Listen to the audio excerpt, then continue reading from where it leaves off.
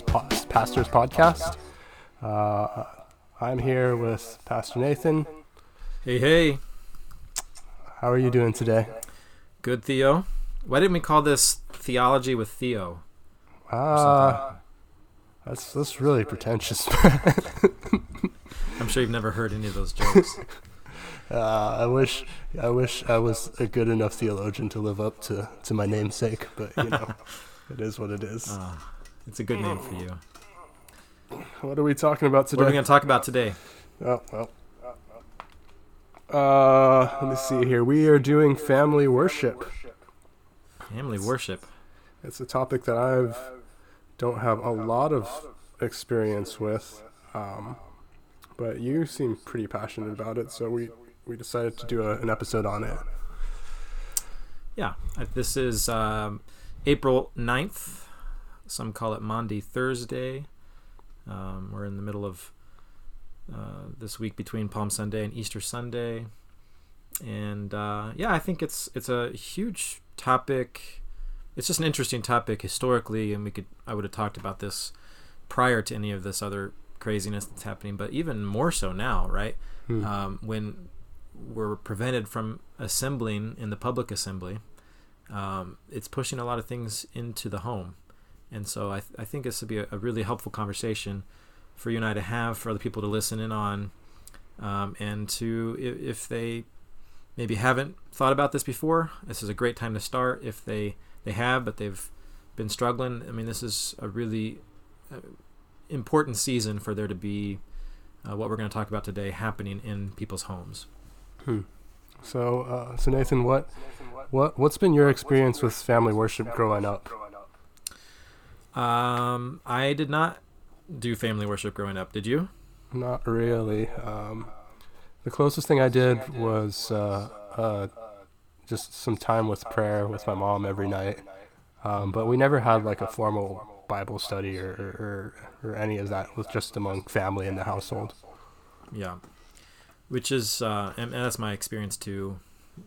I did not come through this, and I think a lot of people probably haven't either, especially in recent history, which is a reminder that this is not the magic bullet that if you don't do this, your kids won't turn out, as Christian. I mean, the reality is there is nothing you can do that will guarantee, or that will guarantee your kids' conversion, or guarantee that they won't be converted. It's all God's grace. So I just want to preface this conversation by making sure nobody mishears me as saying like this has to be how it happens and you have to do this, and if you don't, you're there's no way your kids will become Christians, or you're totally screwing everything up. So just to kind of get our bearings on what we're talking about, family worship, what do you mean by family worship? What is some examples of family worship done in the past that have helped you think through what you're trying to accomplish when we talk about this topic? Yeah. So, I mean, I think my first exposure to this was probably before we had Lucy. I read a book on family ministry by a guy named Voddie Baucham, and I wouldn't agree with everything in that book or that he would say now, but it was my first entree into the conversation.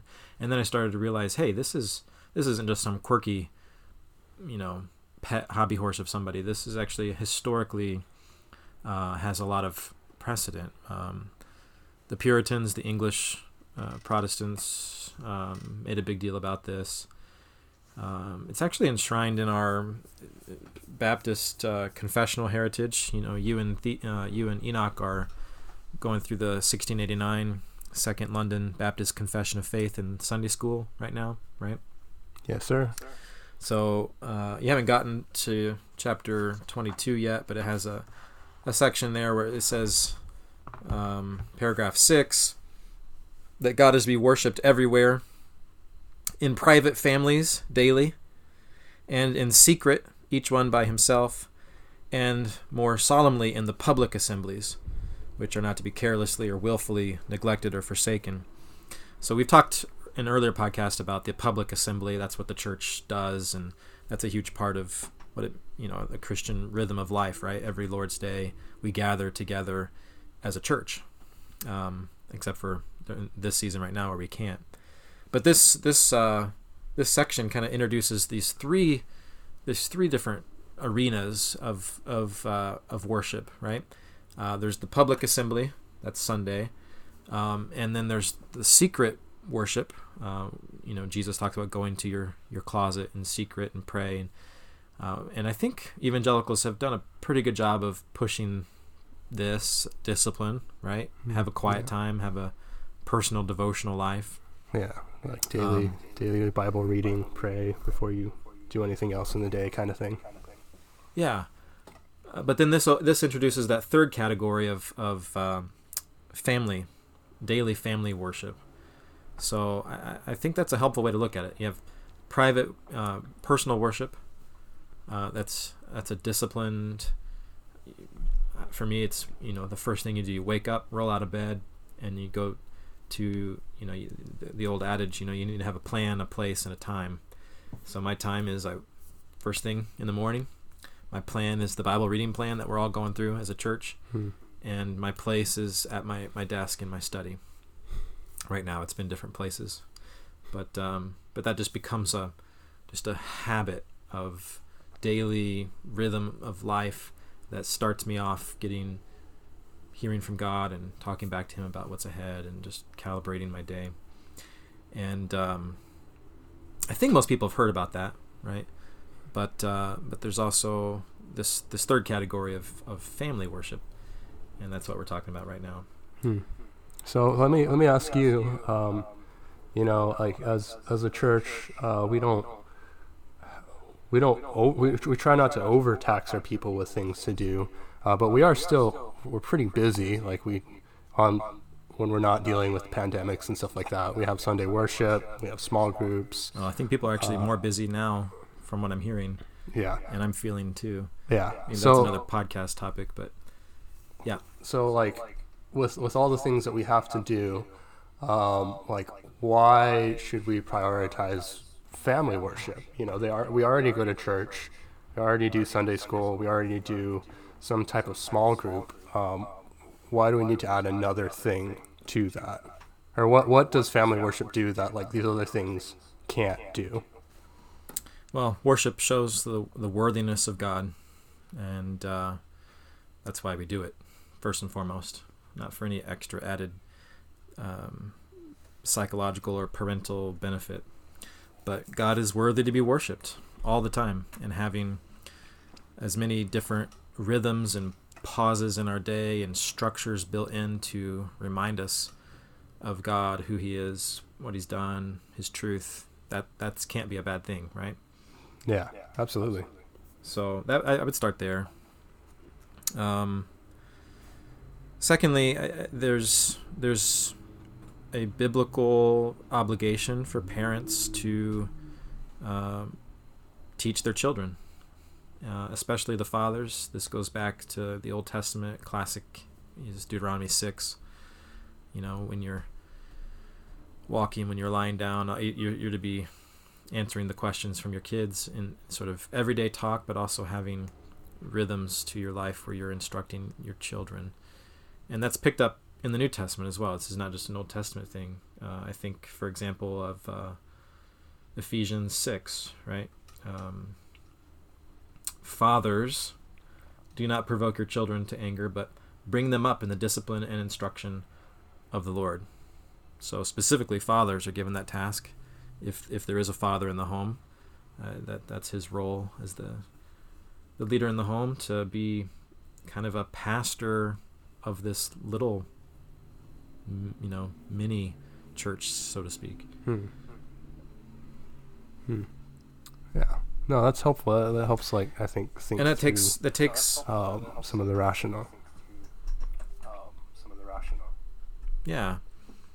And then there's the disciplined idea of it. I mean, a lot of people would say, "Oh yeah, I agree that a dad should be involved in his kids' lives," there's another book I read once in the past called Everyday Talk, which was really helpful. Just parenting is those just moment by moment seizing opportunities to say, hey, look at that. You see that homeless person right there.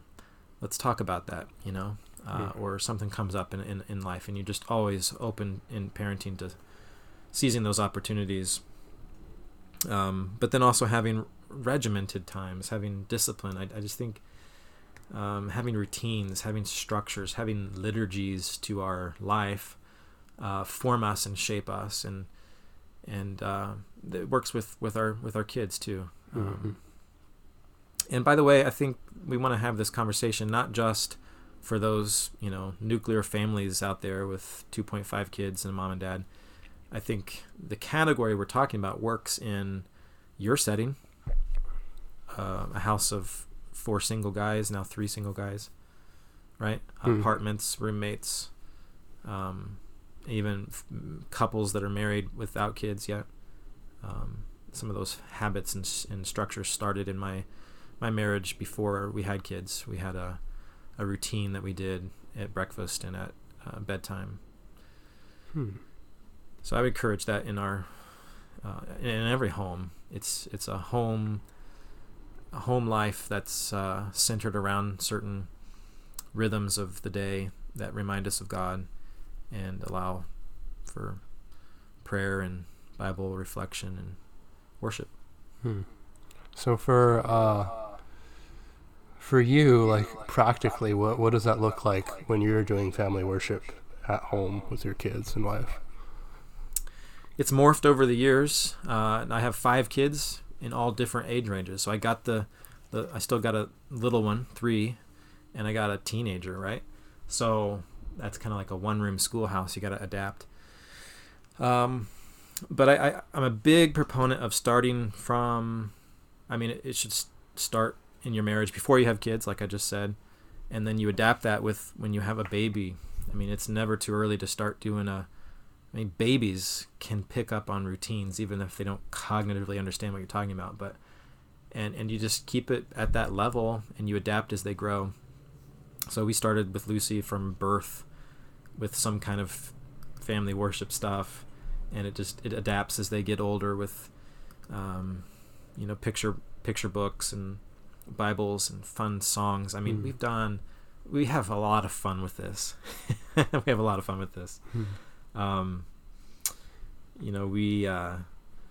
kind of has morphed over time, but we have a little call to worship, right? It's for us, this doesn't work for everybody, but for us, it's we do our family worship time in the morning.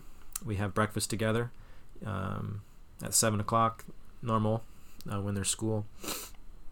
7:00, it's come to the table, we pray, we start eating, we get everything distributed, make sure everybody has what they need, and then we have family worship at the table. Before the kids were in school, when they were younger, it would be on the couch, and they're just, we get fun and we create these different traditions that we bring into it. So calling all Carters to the couch.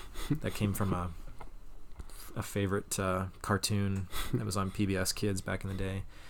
Or family worship, bum, bum, bum, bum, bum, family worship. We get really crazy and fun with that. And that kind of calls people together. And then we will sometimes sing the Bible or Jesus Loves Me. And we will then slap the Bible, like everybody gets a chance to like slap it, And then that developed into like nook knocks, where people would do these weird little knocks, and we'd have fun with that and read something from the Bible. Oftentimes sing, but sometimes right now, because we're in a rush to get off to school, the singing doesn't always happen. We'll bring in catechism questions if we're working through catechism. Memory verse gets worked on here. We just have fun with it, and we're always adapting. We're always looking for different resources, new things to do, and then so as the kids have gotten older, we've gotten deeper kinds of studies that we've done, and there's all kinds of good stuff out there. If you have questions or want some resources or ideas, I got troves of different things we've used in family worship that I could loan you or point you to at different age levels. But we realizing like, okay, we're trying to kind of hit the 10-year-old or something, and the 2-year-old's getting left out. So over the years, we initiated more of an evening time as well, of a rhythm at night. And so Abby, she's our 3-year-old. That's part of the bedtime routine, right? Use the potty, brush your teeth. All right, everybody upstairs, get your jammies on. It's Abby's Bible time. The time of the day we read the Bible to Abby in the hearing of her sisters. And so Abby cuddles up in my lap, and she gets something that's more directed right at her, where she's, learning the Bible stories, just kind of getting that down. And then we read a story, and then it's doxology, and everybody knows to be in bed by the end of doxology. The lights are out, and we pray. We ask if anybody has any questions or prayer requests, and then we sing a hymn, and I rub their backs, and then I leave, and there's never a peep from them after that. That's not true. But that rhythm kind of works. That sounds very sweet, honestly. Yeah, it's great. Great memories. I hope the kids will remember those things fondly. And it really does. I mean, if you just build those rhythms in and just be structured, and not in a rigid, angry way, but in a fun way, that provides so much warmth for the kids. And I think it gives them safety and just helps everything go well. And they get stuff. Like I feel like our kids have learned so much and gotten so much of their theology and instruction through just hearing the Bible over and over again from birth. And in, I'm trying to communicate, just make it fun, make it not flippant, but this is just get down on their level. We have fun with different songs. Just the other day we read the story of Zacchaeus, and somebody becomes a tree, and somebody becomes Zacchaeus and climbs up in them, and somebody becomes Jesus, and we sing the old ditty, Zacchaeus was a wee little man.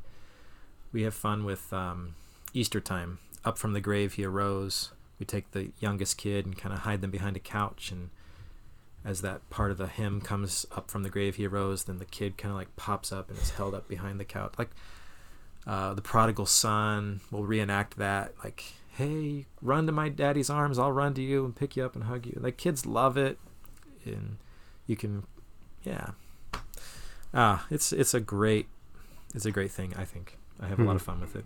Yeah, it sounds very, very heartwarming, and I don't know. I bet your kids will remember that for a long time, for sure.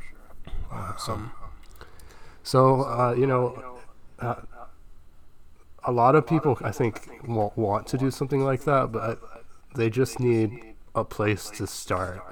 So if you wanted, like, for different life stages, whether it's roommates or new couples or couples with kids, like where would you start? Just start simple and small. This doesn't have to take time, but just get habituated to it. Make it just a normal part of your life, and just read. It's like with starting any discipline. I say just start small.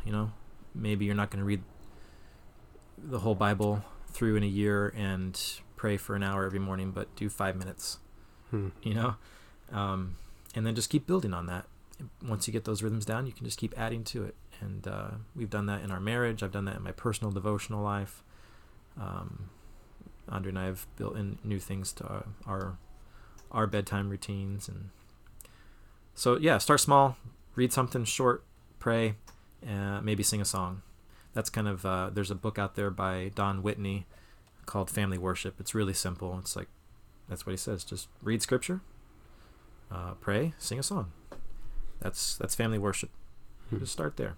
And then as you especially the dads, take the initiative to research things, find different things that need to happen. There may be something going on in your kid's life that they're dealing with, or aspect of instruction or part of the Bible that you need to focus on next. And so you do the research and go find a plan, and kind of, this is your chance to practice crafting, your home service, and have fun with it.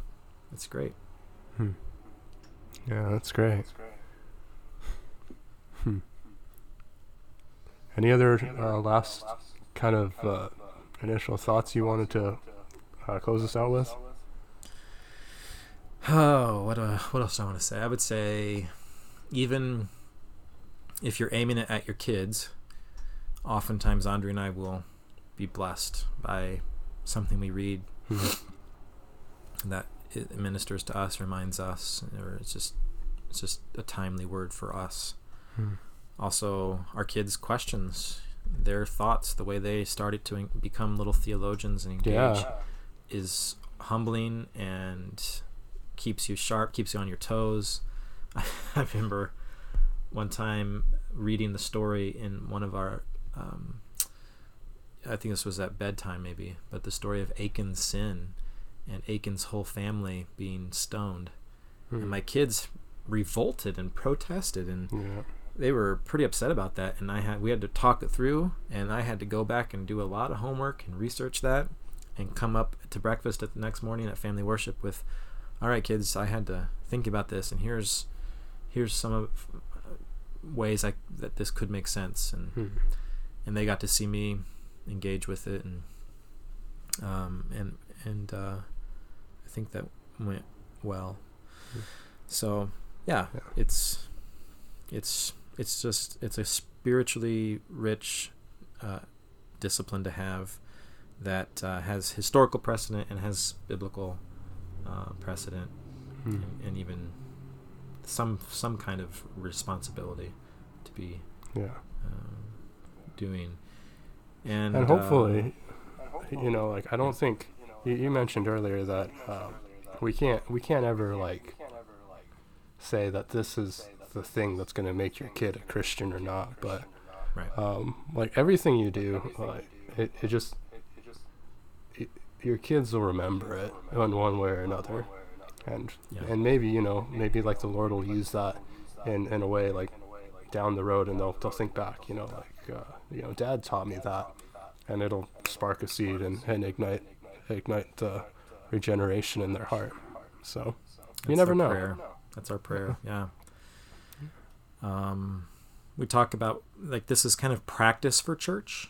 Our goal as a family, our kind of general goal as a church is to help our kids learn to participate in the weekly rhythms of the church life too.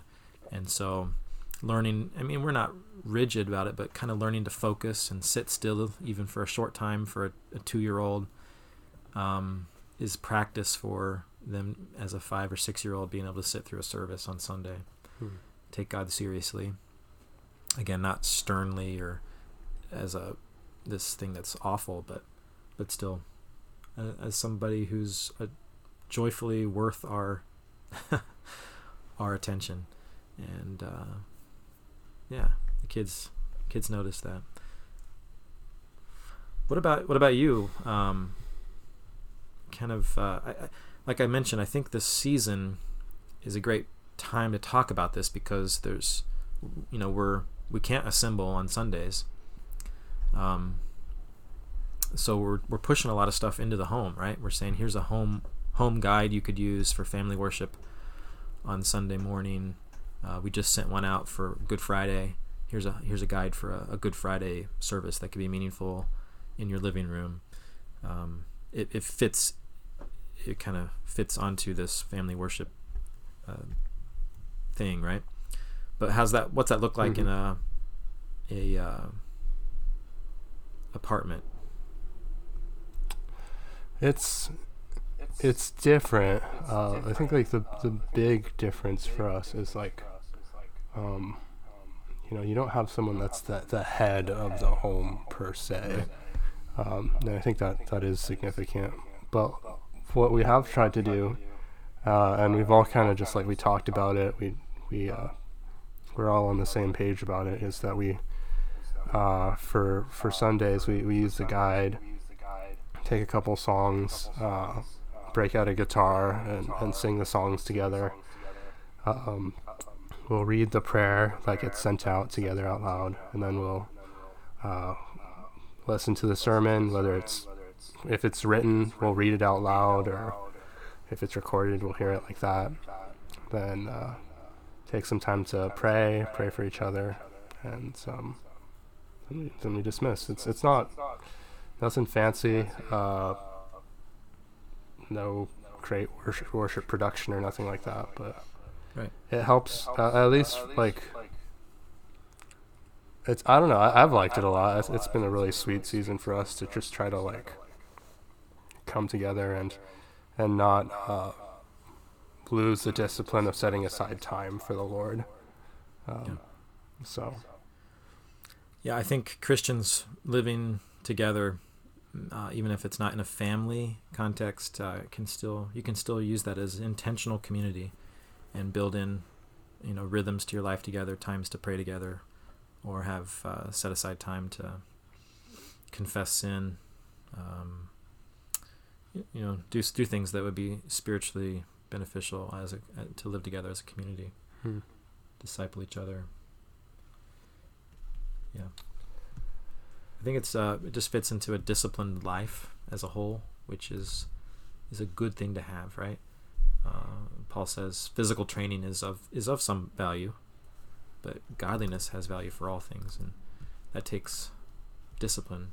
You got to train yourself to be godly. So with the discipline that we use to exercise or go to different workouts, we need to be using that in our life, and that has those three arenas. Your personal private devotion, that takes discipline, and your public church life, that takes discipline and regularity. But then also this new element, maybe for some people, of a family worship routine. We just want to encourage you guys to consider how that could look, and to seize this opportunity. Is maybe one of the good things that the Lord's bringing out of this time, is to not to replace the corporate worship, but to augment and be just part of a fuller, just holistic life, of a life that's devoted to God, and that He's the Lord of your home as well. So love to answer more questions. Any practical questions, I can talk, get even more nuts and bolts, nitty gritty on what we do. It's not like what we do is there's not a way to do it. So I guess that's what I'm saying, is build your own traditions, make it personalized to you guys, but have something regular that you do at home, so that it's not weird when you can't meet for Good Friday and you say, let's do a Good Friday service at home.